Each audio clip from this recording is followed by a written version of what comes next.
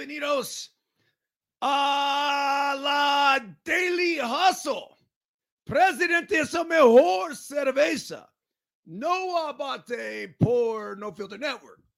Will the Thrill y Miguelito San Dieguito. Pero, as you guys know, we salute our boys each and every single show properly. Yes, yes, yes, yes, yes, yes, yes. Woo! Remember this, folks, when we are juiceful, we are useful. And when we are juiceless, we are fucking useless. What a yes movement this weekend. Building off of the Hunter Pence Unfiltered on No Filter Network last Wednesday, I took the yes, yes, yes, and implemented it with the boys. And basically, how I explained it was there's yes people in life and there's no people in life. And there's nothing in the middle. Either you're a yes person or a no person. We at LTP, we at No Filter Network are yes people. So, as we got rolling and into the tourney, I got the boys just, yes, yes, yes, yes, yes, yes, yes. And they loved it, man. It was so fun. It became a rallying cry. I know something sticks when, or I know something was at least say a good idea when I'm walking around and we're not in the midst of the game or whatever else. And you'll see the kids going, yes, yes, yes, yes, yes, yes, yes. So they obviously caught on to it. It was such a cool experience this past weekend in, where were we? West Covina. So quick recap of the tourney weekend. Basically, played 2 games on Saturday, 4 o'clock and 6 o'clock, and gave up 4 runs in the first game. So the final score ended up being 8-4. The score in the second game was 13-1. But because we gave up 5 runs, that got us the 7 seed. Well, it was a 35-team California State Championship tournament. And that meant we had to play 4 games on Sunday. Well, the first game, we played the 66ers. My guy Joe over there, have a lot of respect for him, and had a battle. It was tight the entire game, a little bit of back and forth, but we were able to prevail despite threats coming from the stands and everything else. Don't ask me on this one. It's beyond me how and why people lose their minds at these things.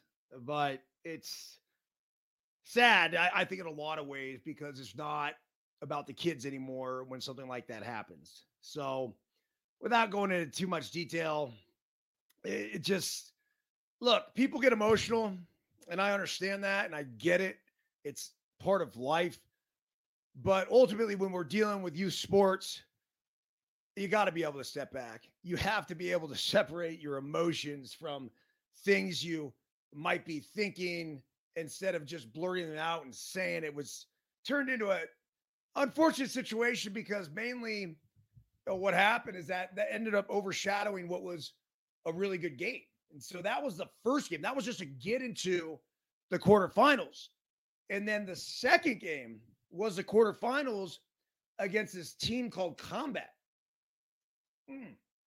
And we played Combat twice before. And both of them were battles. The first one, I think, was 8-0, but the score was not indicative of what the game actually was, because I think we were up maybe like 1-0 until the last inning. And then we just poured it on, and we ended up 8-running them.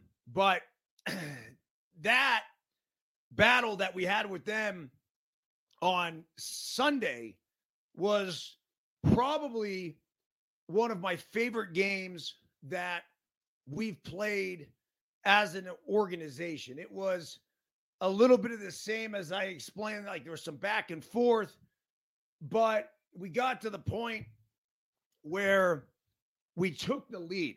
And this was in the last inning. We were visitors. So we took the lead, and then we had to get 3 outs.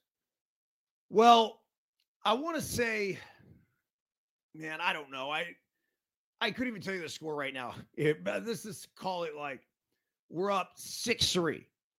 Well, they make it 6-5 with 2 outs and runners at first and third.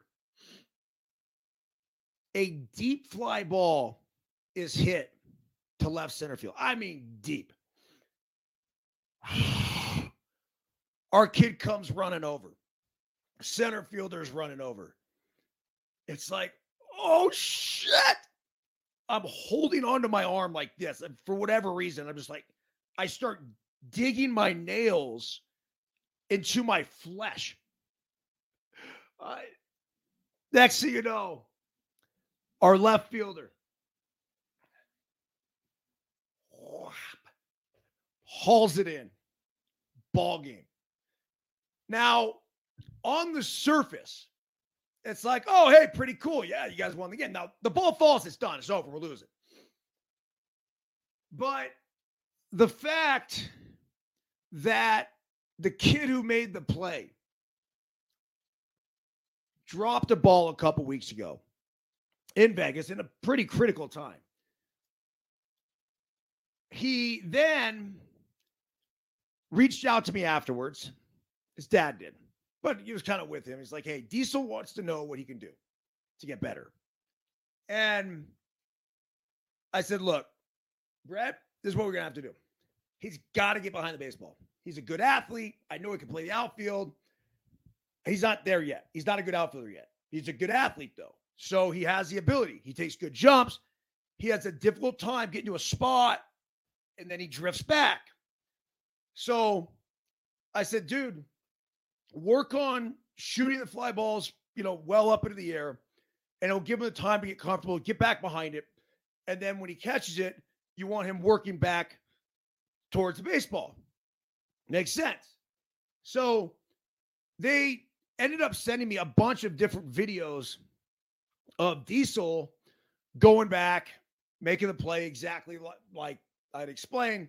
It's like, hey, how's it look? I'm like, it looks fucking fantastic. Yeah, that's it. And so I was just impressed with Diesel wanting to improve and understanding that, hey, look, and I would never ostracize a kid for one fly ball miss or ground ball miss. Like, that's not a big deal. They're 12. Like, they're going to miss stuff. But there was an adjustment that needed to be made.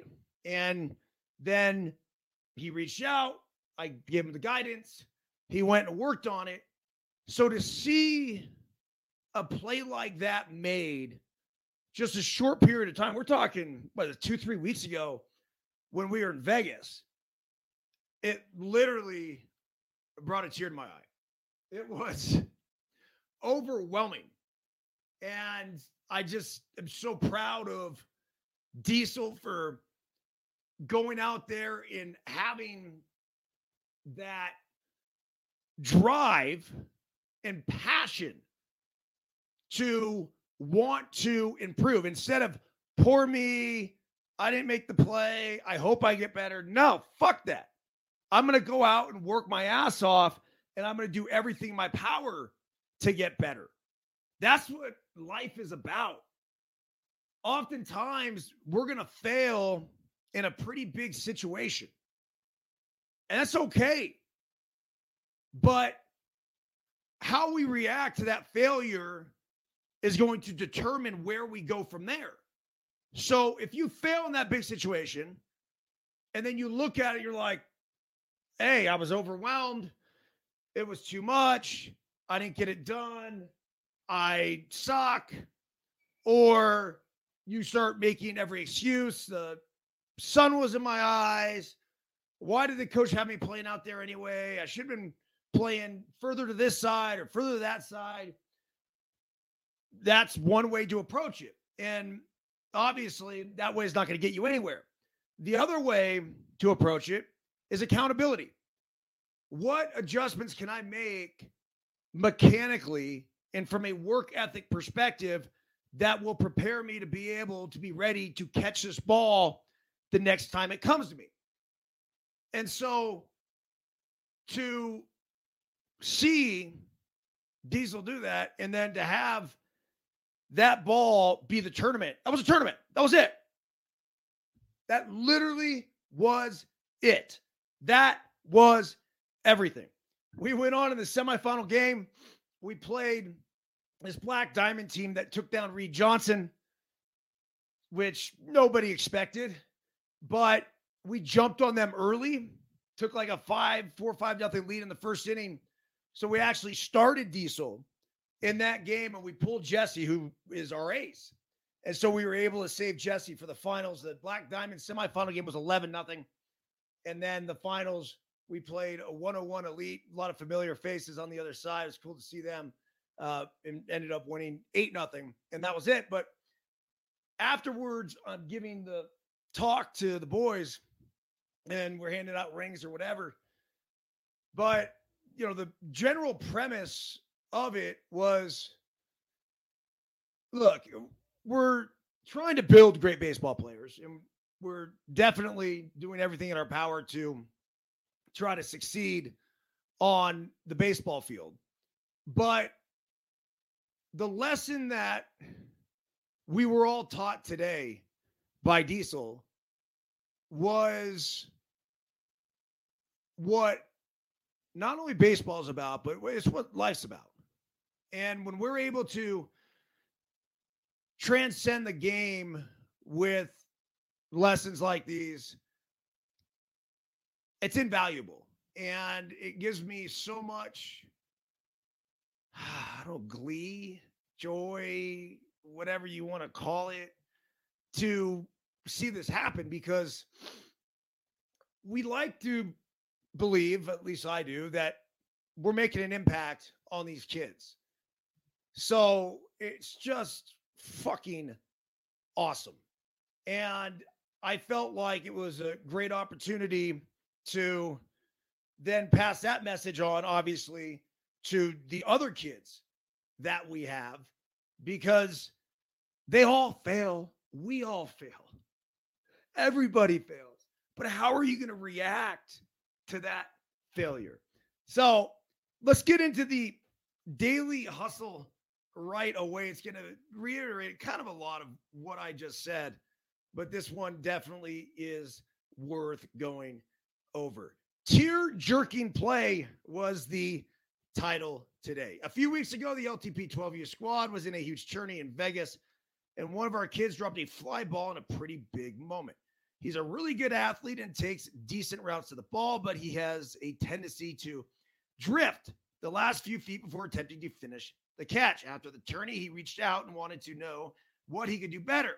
I got very specific and explained he needed to bust his ass to get behind the baseball and then work back towards it, with a huge emphasis on following the ball all the way into the glove. The kid then proceeded to send me videos of him in his yard catching balls fired out of a Hackmatack machine. He wanted to make sure he was doing it right and was looking for any possible critique that could make him better. Fast forward to the 35-team PG state championship tourney this past weekend. We were up 1 with the tying and winning runs on base and 2 outs in the bottom half of the last inning in our quarterfinal matchup. The kid on the other team proceeded to hit a sky-high fly ball into the gap in deep left center field. The math is simple. If the ball is caught, we win. If it drops, we lose. That's when our little dude, the same one who dropped the ball in Vegas and had been working his ass off on his outfield play over the last 3 weeks, sprinted in the gap, got behind the ball, and followed it all the way into the glove to end the game with a sick play. It literally brought tears to my eyes. We proceeded to win 11-0 in the semifinal and then took home the chipper with an 8-0 victory in the finals. During the awards ceremony speech, I lost my shit again, thinking about the passion, energy, effort, and mindset it took for this kid to put in the work that subsequently allowed him to make that play. As we all have and will, this kid dealt with a pretty big failure. Yet instead of feeling sorry for himself, he attacked the issue by seeking out instruction and then complementing that with work. Then, just a short time later, with the entire tourney resting on his glove in the most high-pressure situation imaginable, he didn't have to rise to the occasion. He got to fall to his level of training and confidently made an extremely difficult play. Unless we are assholes, we as parents and coaches are pretty good encouragers when kids deal with failure.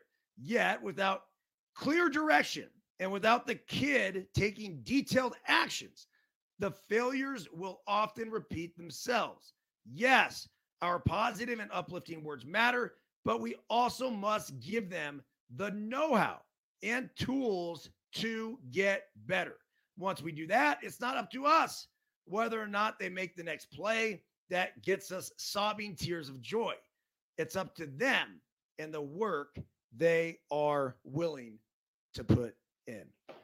So, yeah, that's it. It's why we do this.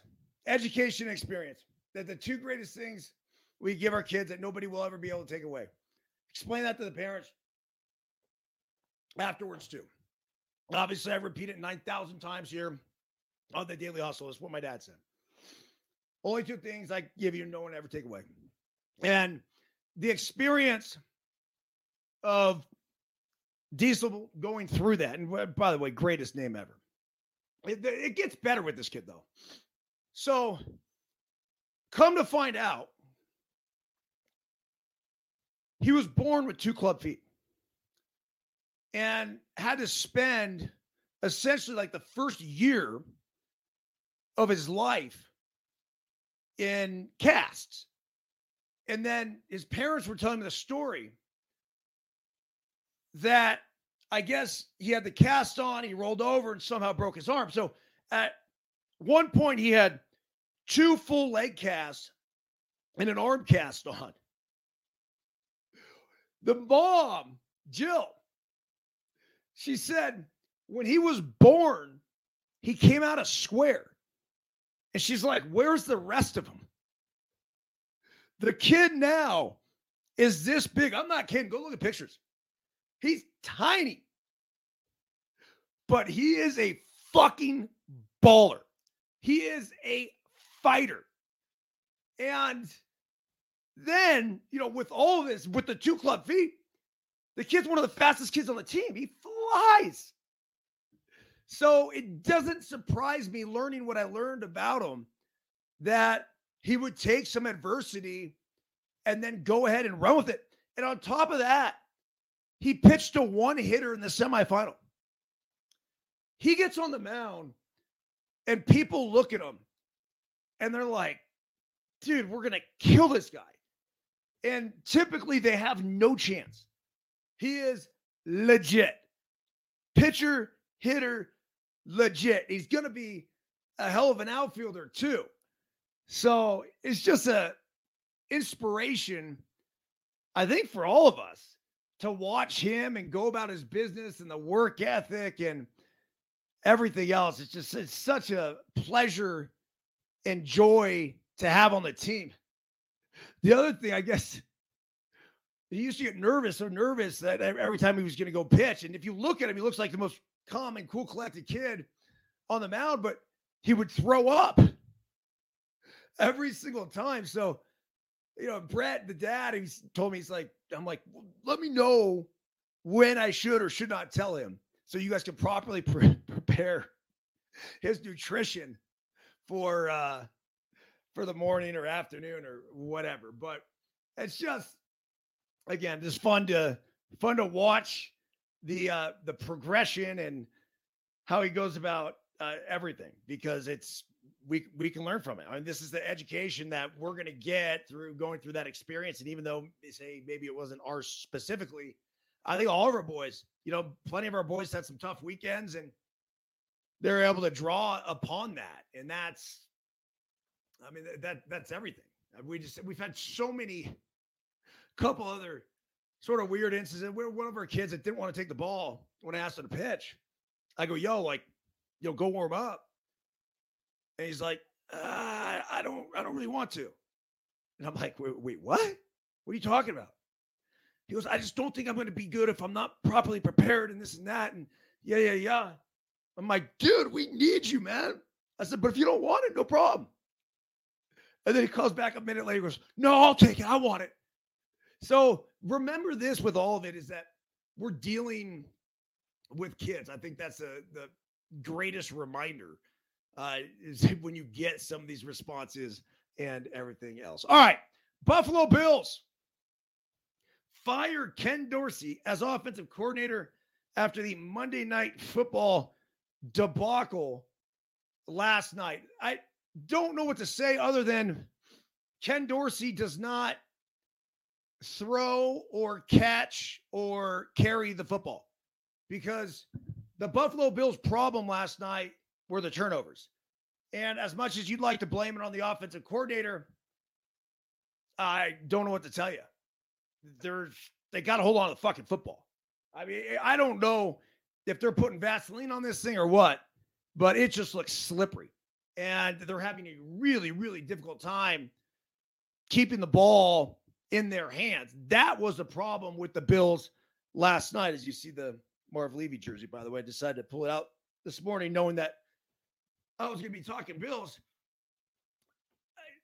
I have some really good friends who live in the Buffalo area, Pat O'Connell, and he's the most passionate Bills fan I know. He was calling for heads last night. He was. Now, I don't know if it's Sean McDermott, the head coach, or obviously here it's Dorsey.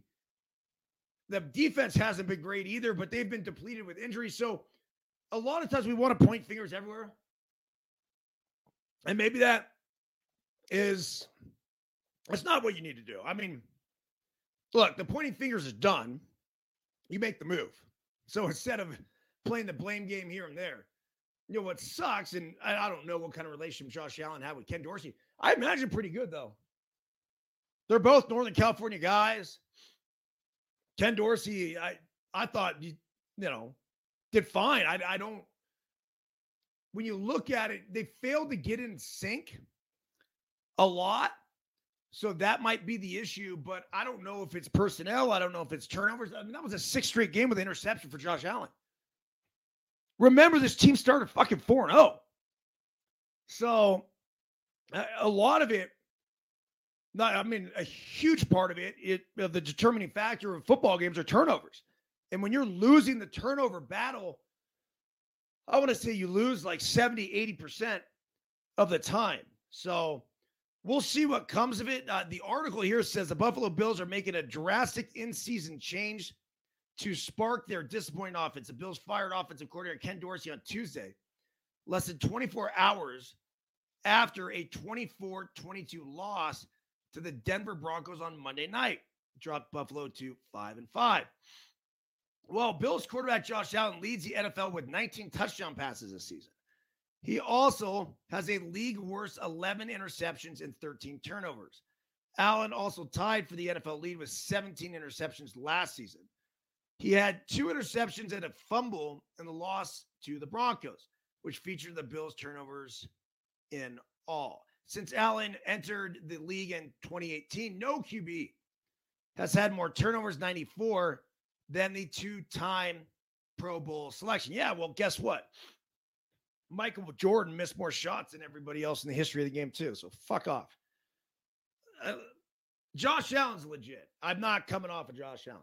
He's a bit of a gunslinger, and it leads to turnovers. He makes aggressive throws, and I'm okay with that. It says, well, the Bills ranked 7th in yards per game, 370, and 8th in points per game, 26.2. The offense has not produced more than 25 points in the last 6 contests, a stretch in which the team has gone 2-4. Dorsey took over as the Bills offensive coordinator in 2022 after Brian Daboll was named head coach of the New York Football Giants, was considered a potential head coaching candidate entering the season. he interviewed for the Panthers coaching vacancy this past season. Joe Brady, who was passing game coordinator and receivers coach at LSU during the Joe Burrow's national title run in 2019, will take over as Buffalo's interim offensive coordinator for the rest of the season. Brady was the offensive coordinator with the Panthers from 2021 or 2020 and 2021. The Bills' move comes 5 days before their next game, Sunday at home against the New York Jets. Buffalo lost the first matchup 22-16 in the season opener on September 11th. Well, look, you know what good coaches do? This is what you see with Bill Belichick all the time. They make adjustments. That's it. They game plan. I mean, it is very specific to who they're playing and what they're trying to do. So I think it sucks for Dorsey a little bit because he gets shit canned. And this would have been his real good opportunity to prove himself as they play the Jets for the second time and get the game plan for them. That's big. So when you go in there the first time and you get your ass kicked like they did against the Jets, they got their ass kicked.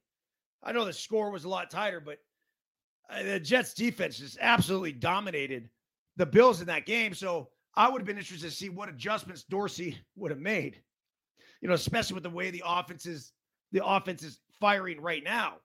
But we will not know. All right, Shohei Ohtani. It's rumor time, baby. The Star expressed an affinity for the Dodgers, Red Sox, and Rangers, who look to be the front runner. Wow. As he begins to survey the landscape in MLB free agency, Shohei Ohtani is beginning to warm to some preferred suitors, according to ESPN's Jeff Passan. Passan reported on Tuesday that the 2021 American League MVP has expressed affinity for certain teams and cities in the past. The Los Angeles Dodgers, Texas Rangers, and the Boston Red Sox are three of those teams. You know what else he's going to have an affinity for? A fuck ton of money. Because the question is going to become, what is he going to command? Mike Trout signed a 12-year, $426 million deal. That's the biggest contract in MLB history. So I've got to believe that he will 100% ask for something north of $500 million. 100%. But then the question becomes, what sort of average annual value are we talking about with Ohtani? Keith Law of The Athletic reported in August, one belief was that the three-time All-Star is worth north of $70 million. What the fuck? Come on. I don't know where they think they're going to get their return on investment, though. Seriously. 70 large? Baseball's big in the United States. It's big in Japan, so you could try to say that, yeah, maybe that's the reasoning behind it. I just don't know if you're going to get that value back. $70 million.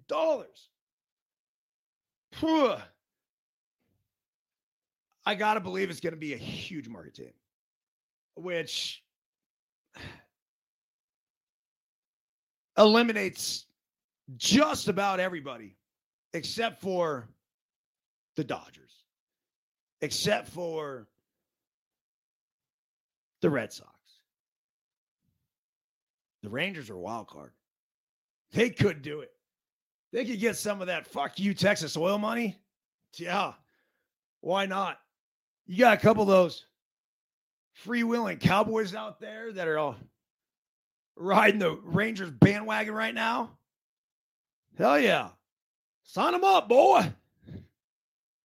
Why not? Let's keep this party rolling. That's a good idea. Well, remember this. He's fucking hurt. He can't throw. So where's his offensive value? Those are 10 more player. But that's like 5-5 on offense and pitching.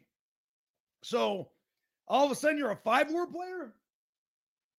You're really good. Like you're a perennial all-star. You're not worth $70 million a year. Now he's going to come back. But at some point, you got to believe that, man, how long is he going to be able to do this? It's just taxing on his body. When he was pitching and hitting and killing it and doing everything he was doing, remember he was dealing with those cramps. He couldn't get over the cramp issue. And then eventually his body just broke down on him. I try to tell him, French's yellow mustard. I don't know if you listen to me or not. I did stop hearing about the cramps, so maybe it actually did work. But it'll be fun to see how this thing plays out. It says, sure, sign Ohtani would require a record-breaking offer, but there's a good chance whatever team that signs him more than makes back its investment. You think? That could be the kind of confidence that convinces an ownership regime to earmark an outlay that would otherwise be unthinkable.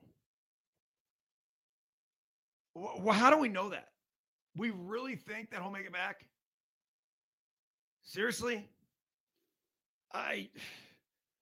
If he stays healthy and has the year that he had like this, so number one, the next 2 years are like impossible for that, right? He's not coming back. He's not going to come back throwing. So offensively, he could have great years the next 2 years, but then he comes back throwing. Now, I mean, he's 29 right now. By the time he's back pitching and hitting, he's going to be 32. And then we're going to assume that he can do that shit up until he's 40?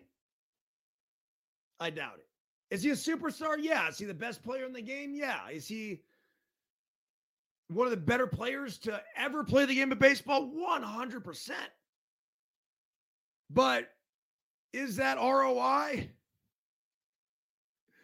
going to ever come back? I don't think so. I think you overpay for it and just say, fuck it. Why not? If you can afford it, and then take insurance out in case he gets hurt. MLB rumors, Athletics proposed Vegas move expected to be approved this week. According to Evan Drellich of The Athletic, the owners will vote on the relocation proposal Thursday at a meeting in Arlington, and a 75% vote is needed in order to make the move a reality. 8 no votes would be enough to throw a wrench into the relocation plans, but a source said they have not heard of any of the owners opposing the plan. Yeah, the owners want to get the fuck to Vegas, man. It's only natural. They're human. Little boys trip, right? Whatever. Vegas is essential, I think, for all of the major pro sports teams. By the way, probably heading to Vegas on Thursday. Going forward here, it says the A's have been in Oakland since moving from Kansas City in 1968, and although they have enjoyed a great deal of success, they have been unable to secure a long-term future in the city. Multiple attempts to build a new ballpark to replace the old is out of date.